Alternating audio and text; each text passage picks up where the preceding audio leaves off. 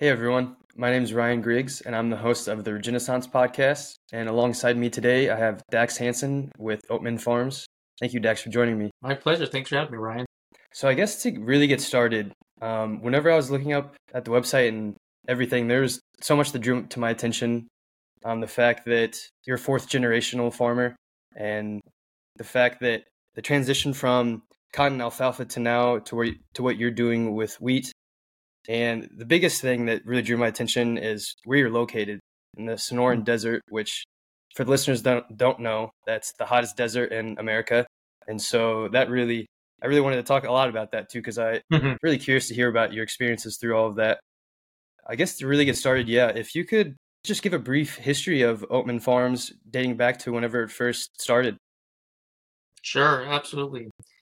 So the the official name of the farm, the ranch, is called Oatman Flats Ranch, and then we have a food company, consumer packaged goods company called Oatman Farms, and both of those names go back to really a place that is located along the Gila River in southwestern Arizona.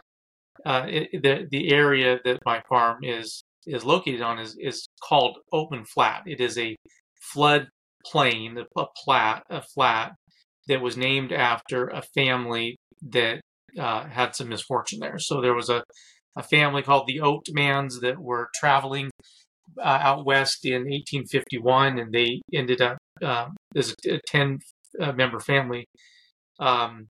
Eight of them, or seven of them, ended up getting massacred by Indians at the time, and the two daughters were taken captives as slaves. One of them ended up surviving that ordeal. That's Olive Oatman, and she was pretty famous in Old West history because she was one of the first people who had been tattooed on her chin. I think that was part of actually her being integrated into the Mojave tribe.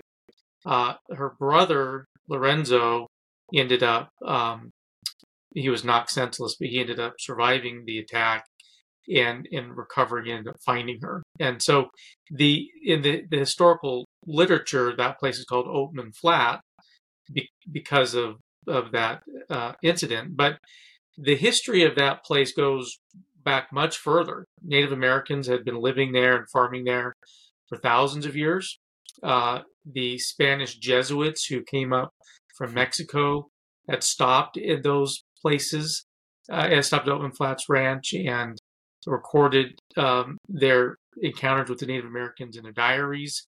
The Mormon Battalion came through there, the Pony Express, the Butterfield Stage, Southern Immigrant Trail. So, like, everything you can think of in Old West history happened there, right? And so, in my family, there's the story in 1955 when my grandma bought that place and started farming it. So that's been where the Hansens have settled. If there's a place where the Hansens love or they like to gather, it's been Oatman Flats Ranch. So I can tell you more about it, but that's really the sort of the origin story of the place. I liken it to like the Hidden Valley Ranch dressing as a kid. I was growing up when I read about Hidden Valley Ranch, I wanted to go there, right?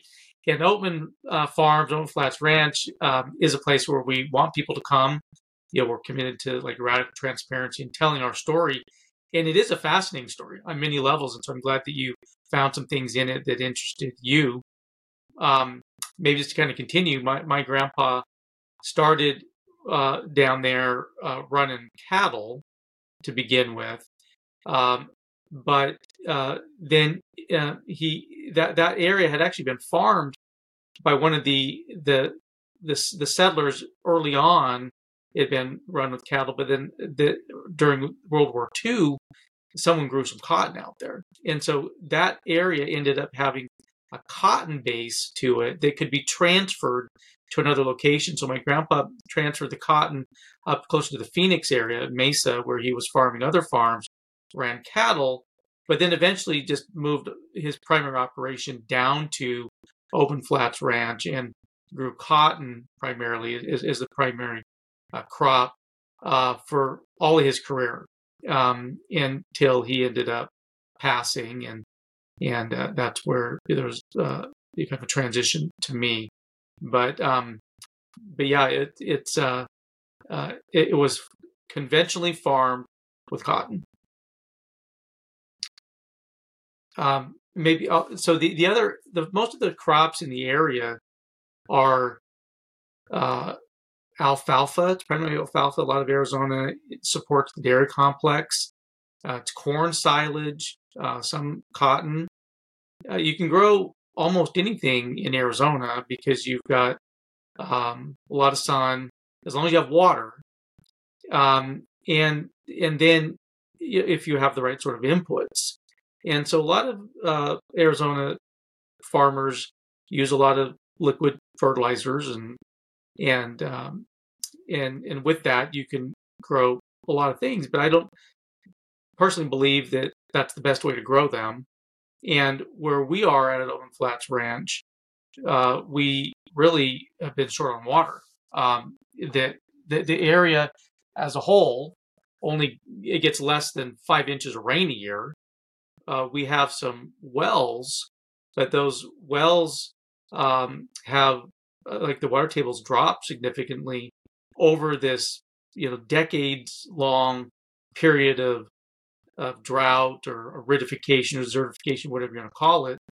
And so and the soils got dried out, bleached out. When you farm with flood irrigation, as most people do in Arizona with salty soils, the ground basically becomes sterile. So you end up with ground that's about to blow away, just like a modern day dust bowl. And that's what's happening in Arizona and in a lot of the West, which is what led me to try to institute a whole new program out there with regenerative agriculture to keep it alive. So hopefully that's a good background. I'll pause there, see if you got any other comments, and I can take the rest of the story whichever direction you want to go. Yeah, no, that was incredible. I mean, there's a lot of directions I could definitely take that. But the first one, so it's conventionally farmed from your father, and then you took it over. I noticed too on the website, it mentioned that, did the farm almost go under? It did. I mean, maybe this is a good place just to note that I have professionally been a blockchain and a fintech lawyer. That even though I come from farming and ranching roots and multiple generations before me, my dad encouraged all his kids to become doctors and lawyers as a way to really survive, right? That farming and agriculture is a tough business, and even my family has been farming and ranching and rodeoing, and those are the things that I deeply admire. Oftentimes, it doesn't pay the bills, and so when my grandpa died and my grandma died, the farm went to my aunts and uncles. They did their best to maintain it, but they ended up just needing to lease it out to somebody to farm because farming was too expensive for them to handle. And as I mentioned, it's like extreme sports. Like it's almost impossible to farm out there with limited water, right? I mean, if you've got abundant water, as I said, and you got all the inputs you want, you can almost grow anything. But if you don't have any water or you have very limited water, it's like game over. Yeah. Right. And so that farm that could have been grown with cotton or alfalfa. I mean, so the farm is 665 acres, and we're currently growing close to 400 acres of wheat. Plus, we have a bunch of grazing land with conventional cover on it. But we did some calculations based on the amount of water that we had available to us. We probably could have only planted about 40 acres, maybe upwards of 80 acres of alfalfa or cotton, right?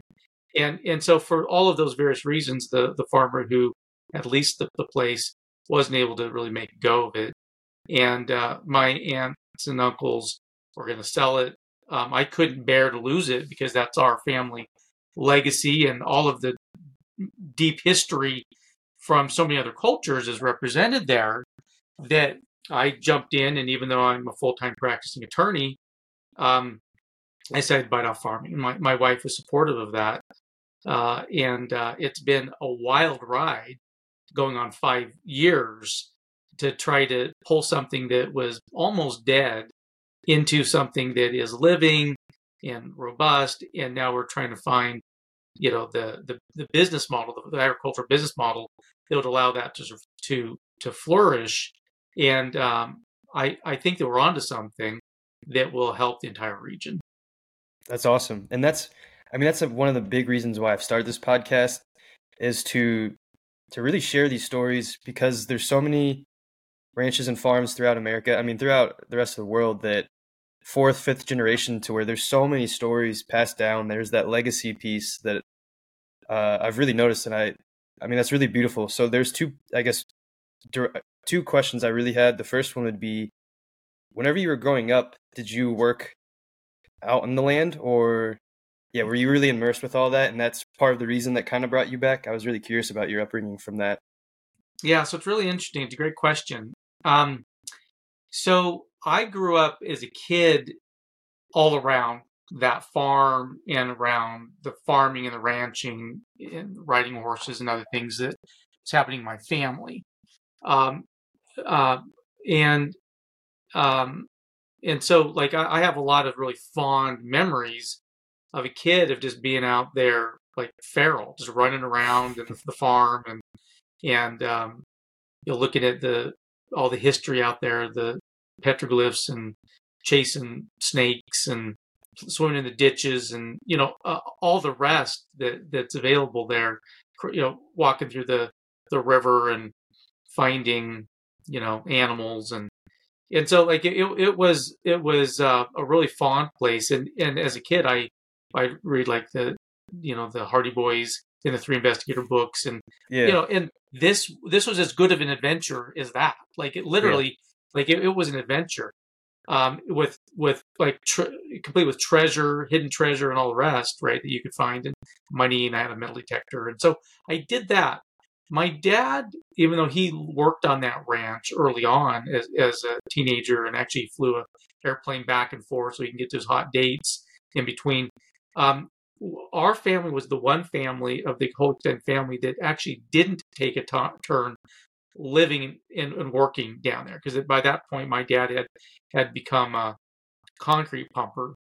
He had a fleet of concrete pumping trucks, and that's what he did instead.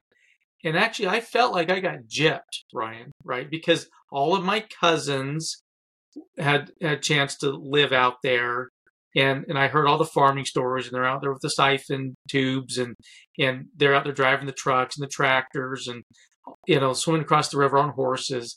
And so, even though I got some of that, I didn't have to go work the land as the farmer, and so, very interestingly, like I mean, my family, like we don't come from like we're not wealthy people, right? And uh, even though we're all hardworking people, and so by the time like we faced as a family this crisis, I think I was one of the only people in the whole extended family who had the ability to just step in and keep the farm in the family, right? And so it turned out to be a real blessing that my dad and mom encouraged us to go become professionals so that I get to have my turn in agriculture here later in life. yeah. And believe me, I'm getting an education where I've had to figure out soil science and hydrology and animal husbandry and bacterial and fungal interrelations and meteorology and all the rest. And there's nothing like having sort of a ticking clock with a lot of debt and expenses to really force you to learn all of those disciplines. And so I'm I'll happily claim that I am a farmer and a rancher, but I end up using some amazing people on my team. I have a great farm manager and multiple people who live down at the farm who do a lot of the hard work, and we have some livestock, animal husbandry folks there too. It's a very active place, and so I would say it's really like a team sport. that it takes a little bit of, I mean, it takes the best and brightest that we can gather and to put into this problem of really climate change and destructive industrial agriculture. And so I do think that trained as an attorney, I've had a really good set of skills for problem solving that I can bring to solving agricultural problems, even though I'm not the one out there driving the tractor. And believe me, I'd like to drive the tractor and be the one out there irrigating every day, but someone has to make the money to pay for this conversion. And so I understand that's my highest and best use at the moment. But yeah, I'm quite envious of the people who get to spend every day on my farm while I'm, in front of a computer. But it's just sort of a shared responsibility.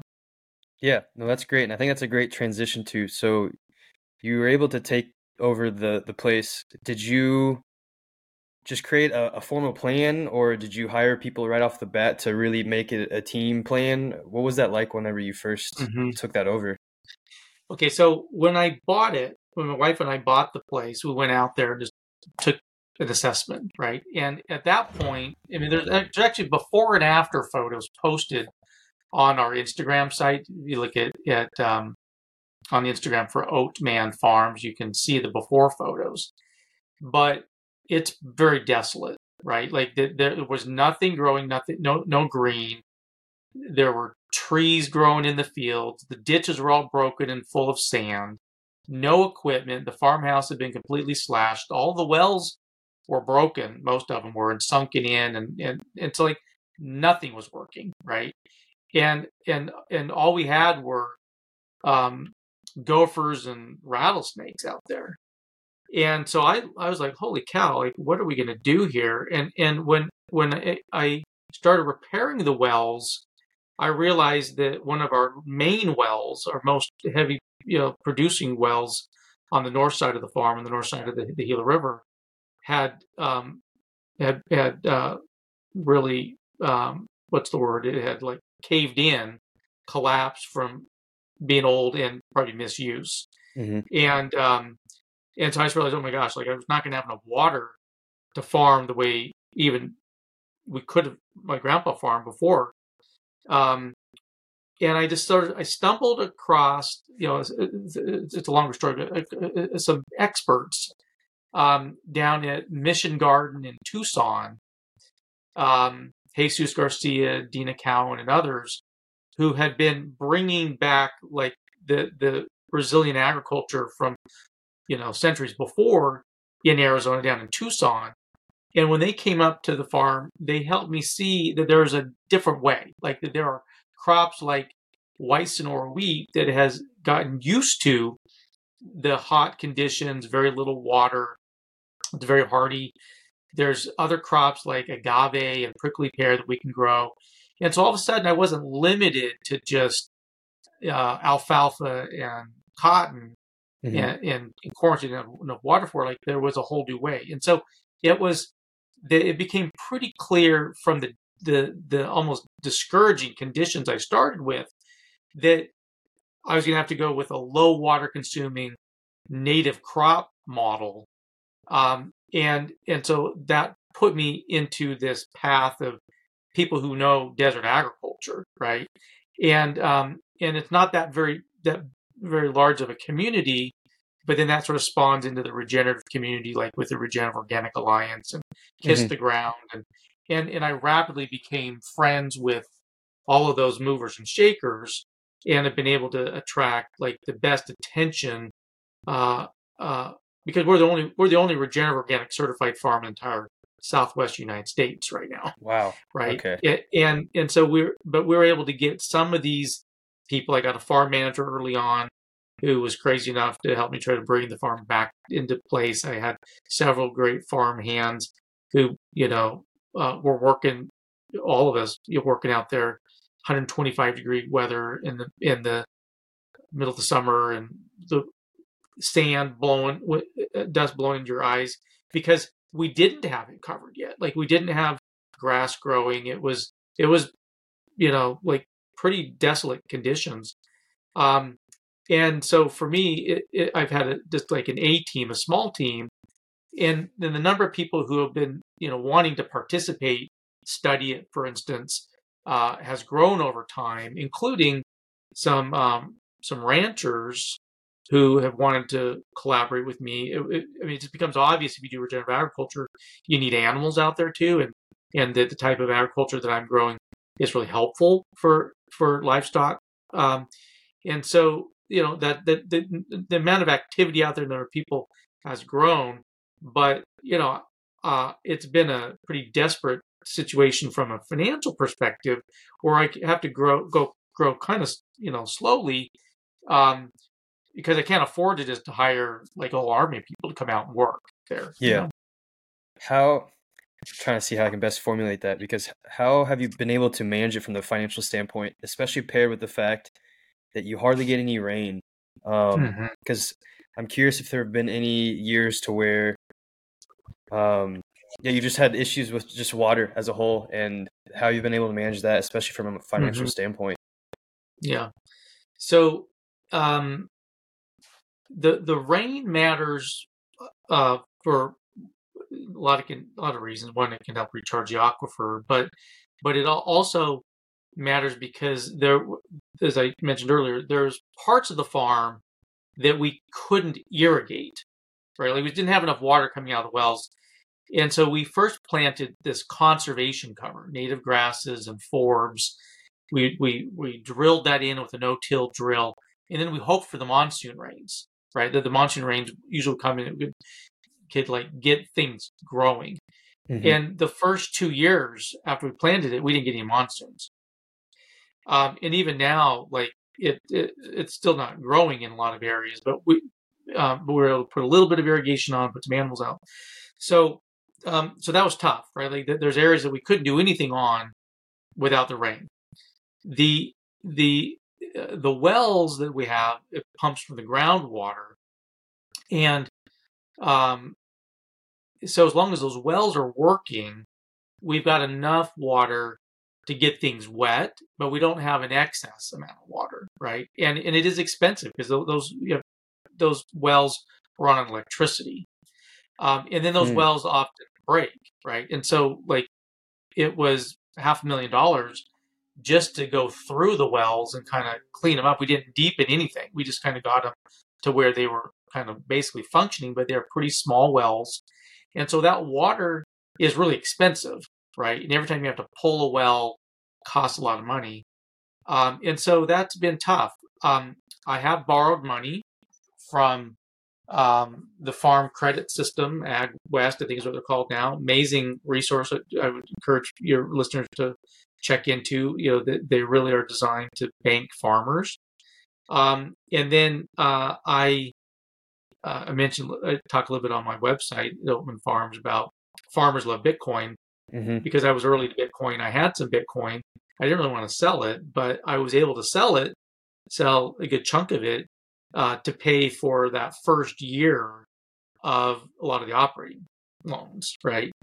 And so, I mean, just to be completely transparent, I'm still feeling my way through that. Like that it's not just the water, but it's buying the equipment, the operating costs, for labor, for diesel, for equipment rentals, for labor.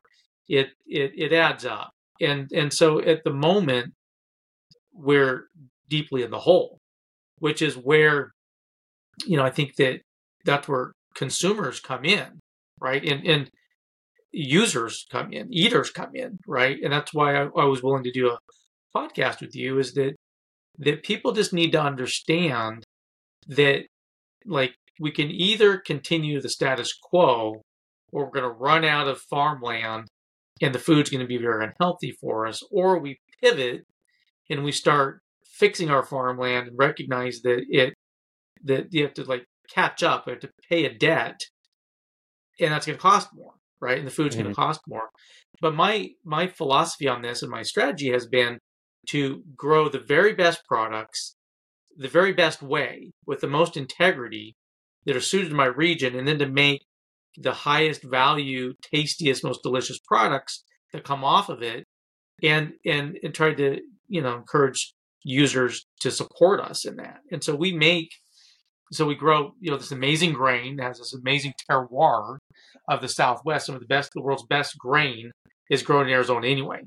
And if you grow it without inputs, it ends up, it's as clean and natural as it gets, and we're weaning ourselves off of, the sort of the losing system there. Then we make some amazing flour that we sell to people. We use Barton Springs Mill. It looks like you're in Austin, probably, but Barton Springs Mill in Derby Springs, Artisan Mill, James Brown, they mill up our flour so you can buy it from them. Consumers can in 2.5 or 5 pound bags, and restaurants can order from us. We make sourdough bread and pancake mixes that are amazing as well. And then we've recently started making vanilla extract, where we make the neutral grain spirit out of our regenerative organic certified white Sonora wheat, and just pair that up with organic Madagascar vanilla beans, and we craft distill and barrel age it. So we're releasing another product that comes from our wheat. And so my hope and my plan is that consumers will buy those products from me and from other farmers at the price point that allows us to cover our costs, right? Yeah. And right now, like, the price that we price it at is expensive, but it would allow us to cover our costs just barely. And so if we got a lot of people to buy it, we could afford to do it year in and year out. And we're finding other models, right? Like, we're partnering up with these livestock operators, who are running the cattle or the sheep. Really, they're focused on sheep, but we may run some cattle too with them. But where you can get some additional value off of the farm, somebody's going to get it from this grass and other forage that we can easily grow, and then the animals leave us their fertilizer, right? So my sort of mantra is that we at Oatman Flats Ranch grow wheat, meat, and sweets, right? So wheat, our barley, like, we partnered up with some folks for some, like, non-alcoholic beer programs. Wheat and barley, small grains.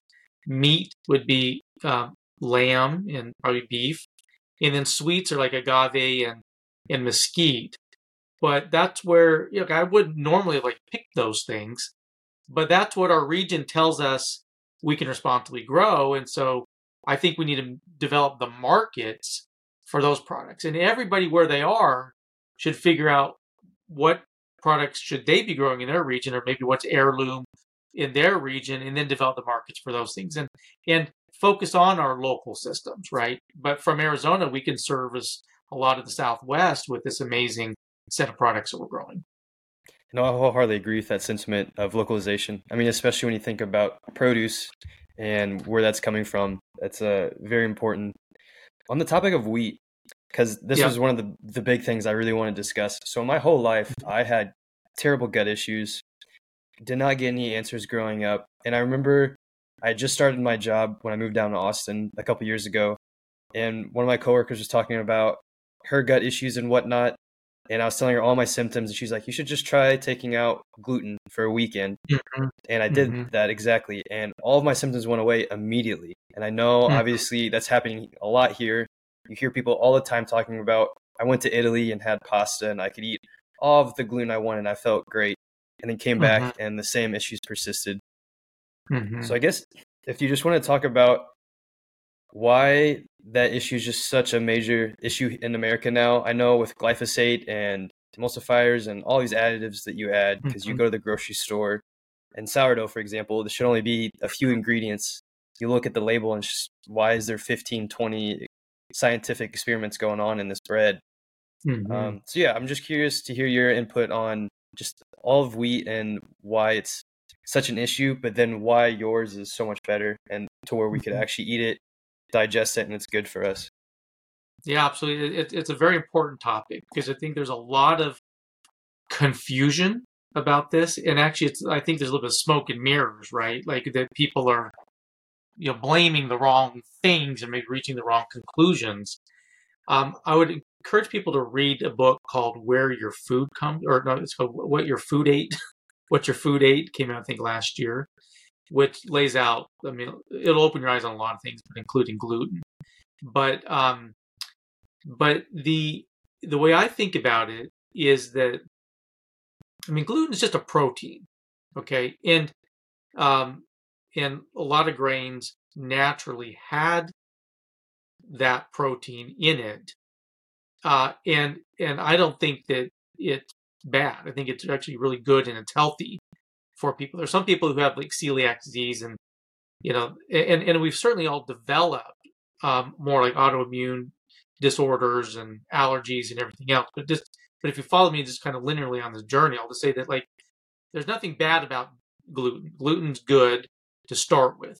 We have screwed it up by breeding all sorts of different types of wheat together to focus on yield, right? Like if you think about, and we go back and read like Norman Borlaug and all the rest who are trying to feed the world during famine, during the Green Revolution, that we ended up taking like these mutant, like Japanese short wheat stalks and then crossing them with like some high yielding wheat varieties, and then but they were developed with the idea that you'd put a bunch of liquid fertilizer on them and herbicides, and then they would grow, right? And so just like there are a lot of wheat breeders and other breeders who do amazing work, and we are growing one modern variety of wheat on our farm. So like I'm not castigating wheat breeders, but I would just say it doesn't, for me, it doesn't, it's not a far-fetched conclusion to think that once you start just like working with defects, trying to breed different things together, you end up screwing up gluten and everything else about that wheat, right? And so a lot of the wheat that we have it has been intentionally developed so that you get a lot of yield per acre, and it wasn't developed for health. It wasn't developed for flavor. It was developed so we could just get a lot of it. Okay, and so for me, like dialing it back, I went to these land race and heirloom varieties that haven't been manipulated at all, right? So I grew white Sonora wheat. That's a heritage variety, land race. Nobody's crossed that with anything, right? Bluebeard Durham, similarly ancient grains like a Durham, right? Red Fife, similar. So for me, it's like I just didn't want to have to wonder, like what's happened to this thing. I go with the original versions, and then we found from the Washington State University Bread Lab, there was a variety of wheat that's called Skagit 1109 that was developed by Dr. Stephen Jones and Stephen Lyon for the Skagit Valley like tulip farmers, and it was bred for flavor, to use the whole grain in your food, right? Like so, it was very intentionally selected, and it turns out that that's like a really good tasting, healthy bread flour. And so I've been growing this modern variety so that we have opportunities to pair it up with the heirloom varieties that maybe don't perform quite as consistently the way that people expect like a bread flour to work, but you can pair it up and you get amazing bread out of it. But for me, it's back to just like there's individual tastes and flavors, and people have different health needs. But I have not yet found anybody who's tried our mixes, our pancake mixes, which by the way are 100% heirloom variety, and it's 97%. Or actually, the pancake mixes are 100% whole grain.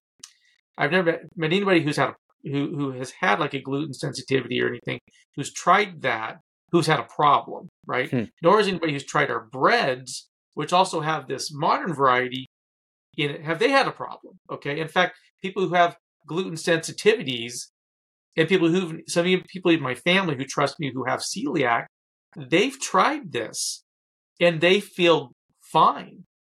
And so what that tells me is that it can be part of the problem. Part of the story is how we bastardize gluten. But the rest of it, I think, is there's a bigger story in there about glyphosate. Okay, glyphosate, it's like Roundup, and it's meant to dry out, kill, desiccate.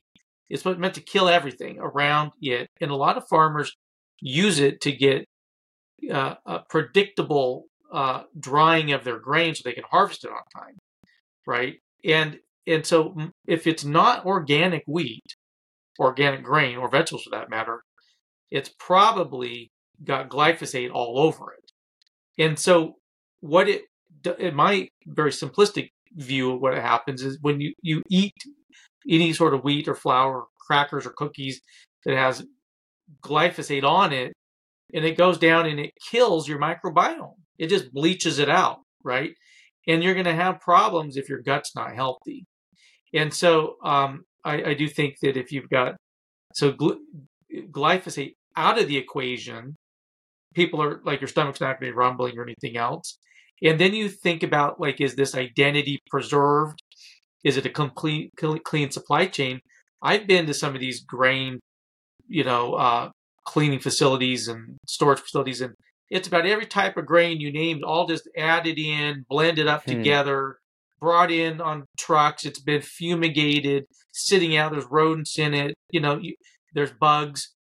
That's what we're eating. Like, you have this nice shiny packaging, but a lot of what we eat out there, the cheap food in particular, has been fumigated. It's old. It's mixed, right? Some of it has mold in it, but like there's like tolerances for what you can have. Ours, it's a single estate. It's like single estate coffee or chocolate. We grow the wheat. We plant the wheat. We grow it organically and regeneratively. We grow it. We harvest it. We clean it ourselves. We mill it with a partner that we know, back in our own packaging, and then it goes into the finished products. And so we know, and by the way, we include transparency, like a QR code on the packaging, so you can see exactly when each of those tasks was performed and who did it and when. That's awesome. And so it really exceeds a label. Like today, everyone's shopping, oh, it's just organic or whatever. But what if every package showed you what the seed was, who planted it, where they planted it, like by location, who harvested it, when they trucked it, when they milled it, when they put it into the finished products, and they delivered it to you. Wow. Like, part of the reason that nobody else is doing this, or very few people is doing it, is because there's a big problem with the way our food is made, okay, in every layer. And so I think we're going to put Regenerate Organic Certified as a label on the front of it, and so that gets people's attention. But I really encourage consumers to be smarter consumers and to ask all the questions, and to only buy the products where you get a good answer about where your food came from. Because if you can't get an answer, you can probably assume it's not good for you, and and all of those things added together are what make you feel like hell, right? When you eat that stuff. So I guess I would say, like, to me, it's like it's the Coke and Pepsi challenge. It's like, if you have a gluten problem, buy one of my pancake mixes, eat a pancake, right? Okay, if you're doing okay with that, make a loaf of sourdough bread, eat a slice, eat a nibble.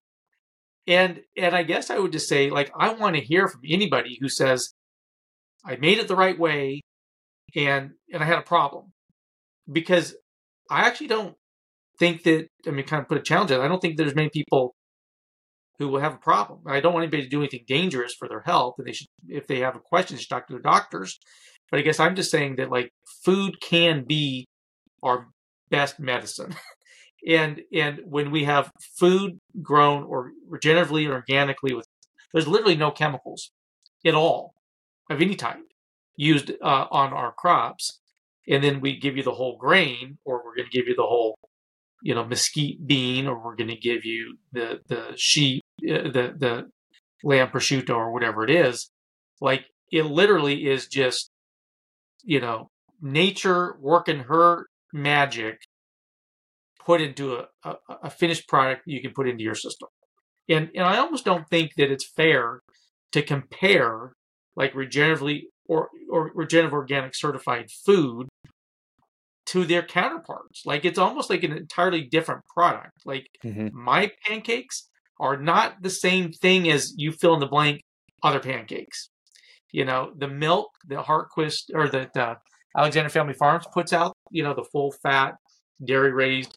It's not the same thing, and it takes a lot more work to get it. So, I think we're at this kind of a renaissance. Maybe I'm kind of playing off the name of your podcast, but like we're in a renaissance of the staples: Mm-hmm. bread, milk, pancakes, flour, salt. We're starting over. It's like version 2.0. It's like web 3. We're Yeah. back to food 2.0. Or going back, it's like food 0.0, the way it should have been, as opposed to how we've, messed it up over time. Yeah, no, that's great. And now I can also see why you like Bitcoin with verification, but also questioning a lot of things.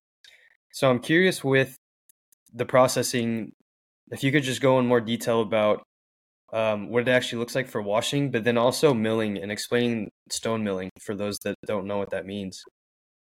Yeah, for sure. So we take a combine, drive through the fields, and it gathers up all the wheat, okay, and it shakes off the chaff. That all goes just into like a truck that we send to a grain cleaning facility, which just uses air and like the weight of the grain versus the chaff, to just blow off all of the excess. We're just left with the clean wheat, right? And then we take the extra, the cracked seeds and the chaff. That's like chicken. It can be like chicken feed. But we take that grain and we send it to a mill, Cairn Spring Mills, Barton Spring Mills, and they have stones. They have milling stones that they use uh, to to kind of grind the wheat to where you can retain all of the oils and the bran and the germ, and rather just like getting beat up, you grind it up, and so the finished product has like all those nice oils and polyphenols and other things in it. You get the bran and the germ, right? And we encourage more people to eat the whole grain, like the whole wheat. Um, but you end up with just all of the parts of the wheat, except maybe you scrape off, if you don't want the whole wheat, maybe you shave off some of the bran and the germ, some small portion of it. Um, but the wheat has the bran and the germ and the endosperm, and even things like the preservation or like the anti-inflammatory uh, um, um, what would you call it? The measures that the wheat normally has in itself. Like you only get the advantage of if you eat the whole thing, right? Like the Mm-hmm. wheat kernel is meant to be used in full, but the in the wheat business or the flour business, there's a lot of fudging, I think, that goes on where people will call something whole wheat, where they'll take the bran and the germ off of it, and then they go like bake it. They like sterilize almost that bran and that germ, and then they just take the endosperm and then they reintroduce the like the bran or the germ into it, as opposed to, and then they call it whole wheat, right, where it's been separated, sterilized, whatever, and then they even go further, sometimes adding vitamins, it's enriched, right, Yeah. right, and so stone milled um, whole wheat grain, it tells you that you've got like all the parts of the wheat that was there, and it hasn't run through some other process. It's just been ground up and put into a bag, and you can smell the difference Hmm. and taste the difference. That's interesting. So I'm curious too, from a strategic standpoint, I know you kind of talked about this a little bit with the pricing, especially because that was one thing. Mm-hmm. So I worked on a farm last fall in Pennsylvania, a rural town, and they're regenerative as well. And I just remember hearing on the farmers markets, because I was in charge of a lot of those, they would have conversations with me and they're really questioning everything. Why our corn, for example, was $2 more than the corn next to us, but they were conventionally raised Mm-hmm. and they sprayed everything. So I'm curious from your standpoint, because you're more of the financial and strategy, how are you going about that in terms of your pricing and trying to really get that out there and sell? Mm-hmm. Well, first I'll say that we haven't cracked that code, right? Like that we have as a country and really just as a whole world, Yeah.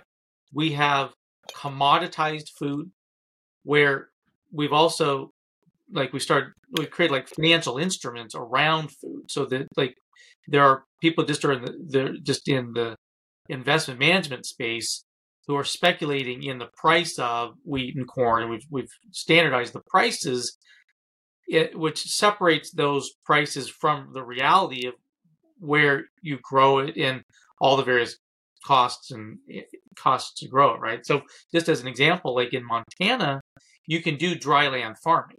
So you don't have to have any irrigation on it, right? You can plant it and Mother Nature will like grow it.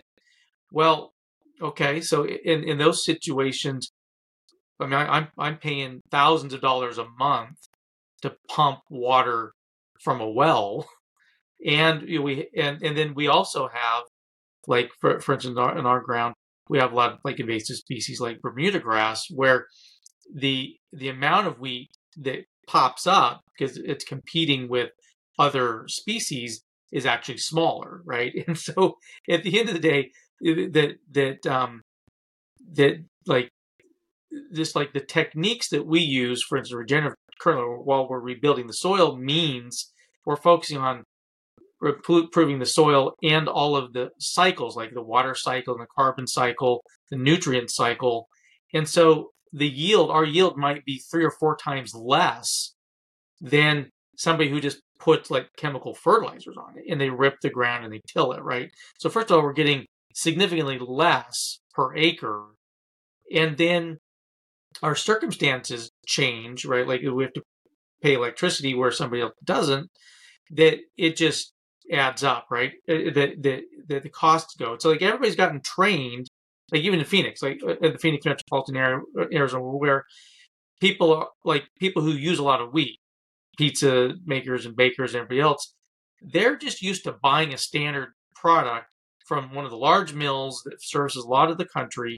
And so like we've made flour like there's like a certain price for that. It's like, okay, 63 cents a pound is what people expect to use. But what they don't realize is that wheat's not coming from their state. It's not coming from their community, right? It's coming from someplace else that in other places, sometimes even internationally, that's been heavily subsidized. And so what we do is just, first of all, explain that we are regenerative organic certified and that we explain all the costs that go into it, and we welcome people to come out to the farm and see it, right? And then we just ask them, like, we'll taste it and see how you feel. And I mean, do you care about where the world's headed? Yes or no? Because for me, it's almost binary that way, right? Like if people, and most consumers don't know this, right? And that's why your podcast and others are so valuable, is that you start to educate people about like food and how to make choices amongst them. But most people just don't understand like the price they pay for food is like artificially low, and that if you continue doing what we're doing, we're going to the farming practices are going to continue the way they are, which means we're running into a brick wall, right? And so we're saying, well, we've changed the practices. This is the price currently as we pivoted the corner. I'm committed as a farm owner and a brand owner to give consumers the benefit of reduced costs after the land gets abundant and I'm not having to put fertilizers in it. We'll bring that cost down. But to kickstart the engine, you kind of need to go back and have a conversation with your farmer. Like, well, why is it expensive? Right? And people should not be surprised that it costs 3 times as much as the Mm-hmm. conventional product. Okay. Well, if people start to understand, well, that's it. And what if they have to spend, I mean, by the way, if you spend that much more, maybe you spend 2/3 more for the amount of money you spend on flour, what's that going to be for a household? $100, right?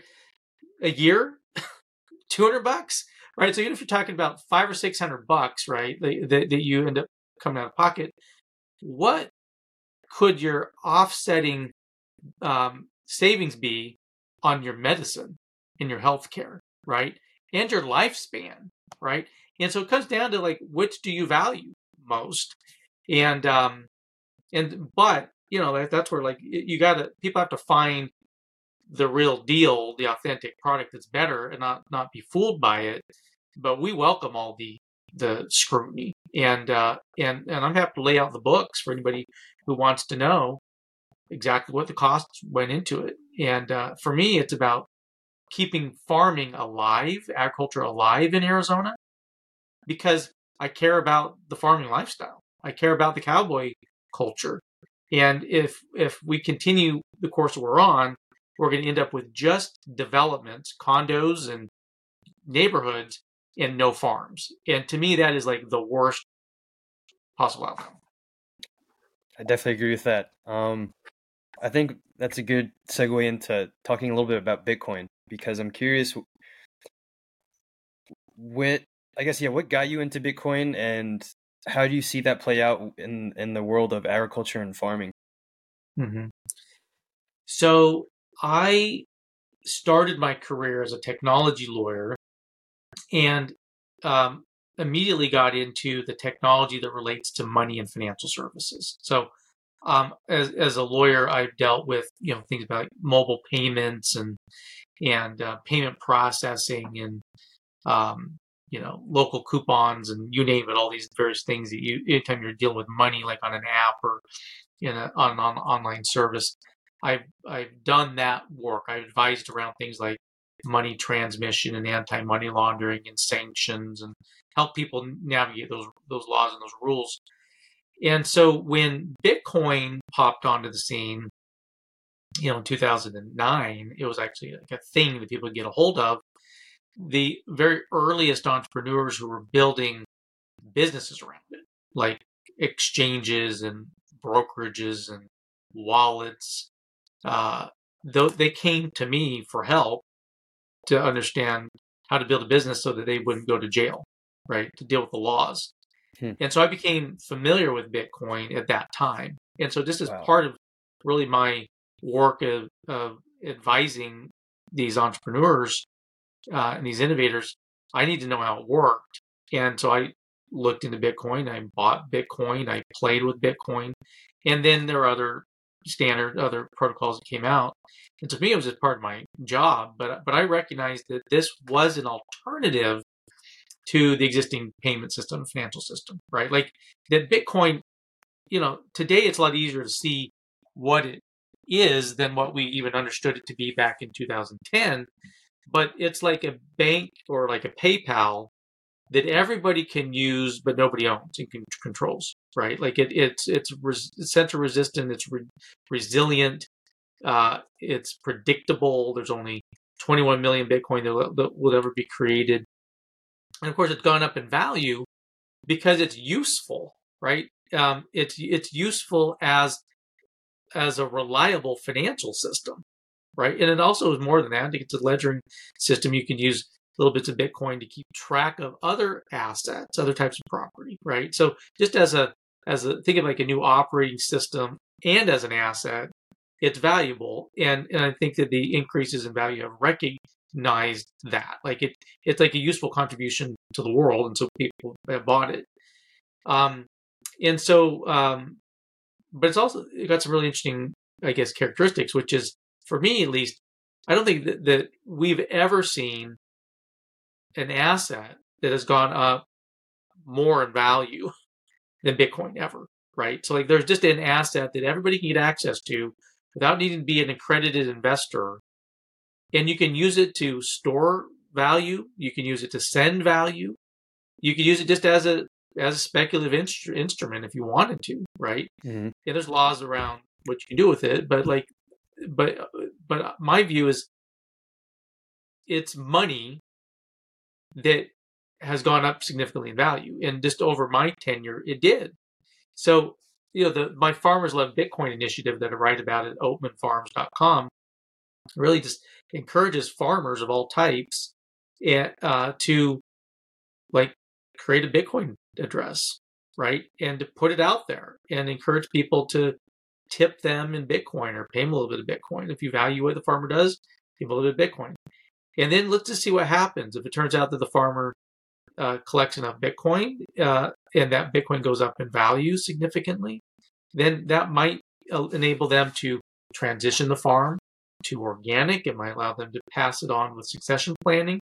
You could do all sorts of things with it. So part of it is just like it's valuable, it's money, it's a new system. And so to me, it's like the monetary system that goes along with regenerative agriculture. Like if we're trying to fix the climate, regenerative agriculture, fix the soil, well, let's also fix the financial system so that it works for everybody, it's inclusive.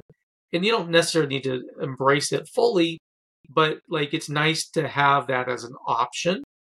And some people, and I think many younger people, are very comfortable living entirely in that crypto DeFi, kind of crypto first environment. And I don't honestly blame them, right? Because it's predictable, they can trust it. And yeah, sometimes you lose money, but you lose money with a lot of the other traditional regulated financial services firms too, right? Mm-hmm. So that story's still being written, but I would just say that anybody who's just interested in having money, knowing how money works for them, they should look into Bitcoin, right? And they should figure out how it works. They should also look at things like the Lightning Network. The Lightning Network allows people to interact with Bitcoin in smaller amounts and more rapidly. It's called a layer 2 protocol that's built on the Bitcoin protocol. Yeah, but to look into it. And my view is that like it's open, it's decentralized, it's distributed, it's peer to peer. It's money for our time. It's value for our time. There's a lot of other tokens that people can lose a lot of money on, but I think that Bitcoin is probably something that people should look into and consider whether it works for them.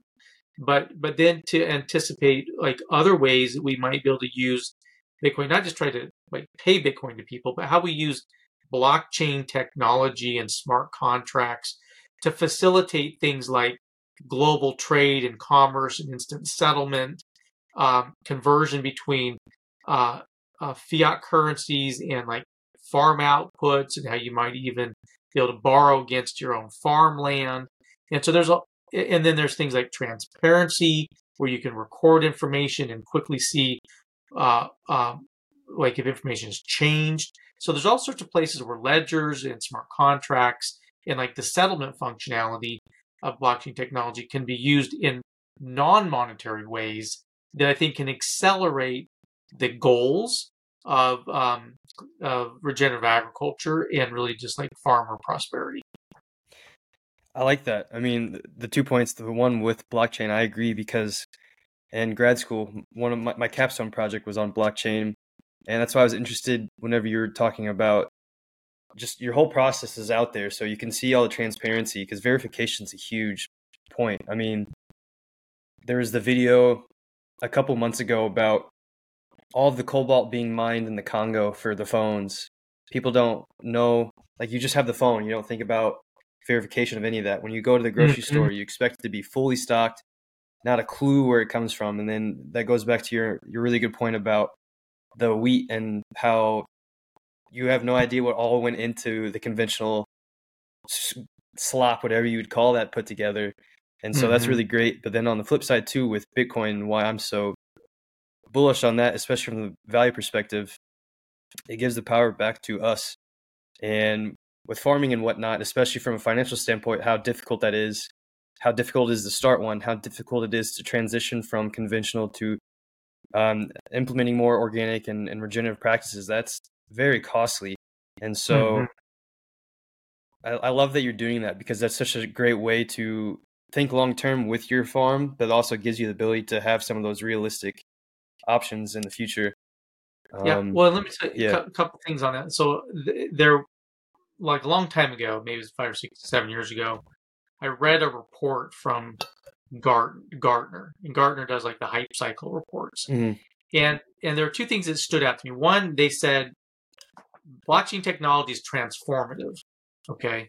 Actually, there's three things that stood out. One, it's transformative. Second, they said it's going to create at least $3 trillion worth of new value. And third, they said that it's going to get started in earnest in 2028. Okay.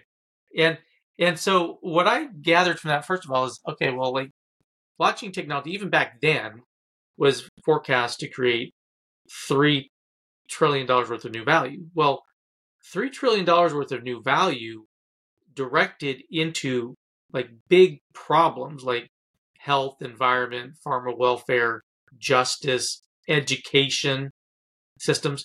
Like we could transform this world. Like there's a lot of the hard problems we haven't been able to figure out how to solve that we might be able to solve with this new amount of money, this new toolkit, right?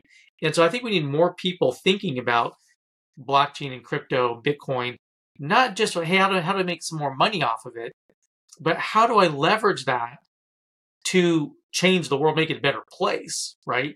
And there are companies like Producers Market that I use for that transparency tool. There's a thing called Storybird. You know, the guys at Gcoin, Emergent Payment, like back to your Cobalt example, right? Like this is a company that used blockchain technology to demonstrate that the gold that like pulled out of mines is responsibly sourced all the way through from the mine to the refinery and then all the way down to like the gold, whatever it is, like a gram that makes it into like all the iPhones. Yeah. Right. Where like you can, or on the jewelry that's on your finger, you can tell this is not conflict gold, is no child labor. And so why not apply that? Like we've applied that technology to gold, which is like the most valuable resource ever, but now apply it to things like food, right? And where food comes from. AgroToken is another example. They're down in Argentina and Brazil, right? Where they've essentially created a new, they've solved a monetary problem by creating essentially like a stable coin out of like a ton of corn or wheat or soy, where like their peso is very like unreliable, but like farm crops could be reliable, right? So we're able to solve problems in different parts of the world. There's like a lot of interest in blockchain in Africa right now too. A lot of innovation happening, and so I think we should just be thinking about where different problems exist and watch where the solutions come in. In the United States, blockchain is often viewed as like a solution search for a problem, but there are places really all over the world where there are problems where maybe this is the right solution, and then we can sort of expand it. So I keep trying to convene gatherings of people who are interested in blockchain technology and advanced technologies like AI, generative AI, and regenerative agriculture, and get them together to have the conversation. There's some really interesting companies out there. Well, that's great. And outside of that, is there anything that you'd like to share with the audience of where to find you at? Yes, thank you. We would love you to support our direct-to-consumer model by going to oatmanfarms.com to buy our products there. The farmers make the most money when you buy directly from them. We're also on Amazon. You can search for Oatman Farms on Amazon, and we are in the Whole Food stores in Arizona and in other places. Like if you're in Arizona, go support our friends at Arizona Wilderness Brewery or Chompies. They're using our flour in all sorts of really interesting ways, like soft pretzels and chicken and waffles. And so any way you support it, or drink the beer, whatever it is, but like any way you consume it, you're helping us. Well, awesome. Thank you again, Dax, for joining. My pleasure. Thank you for a great conversation.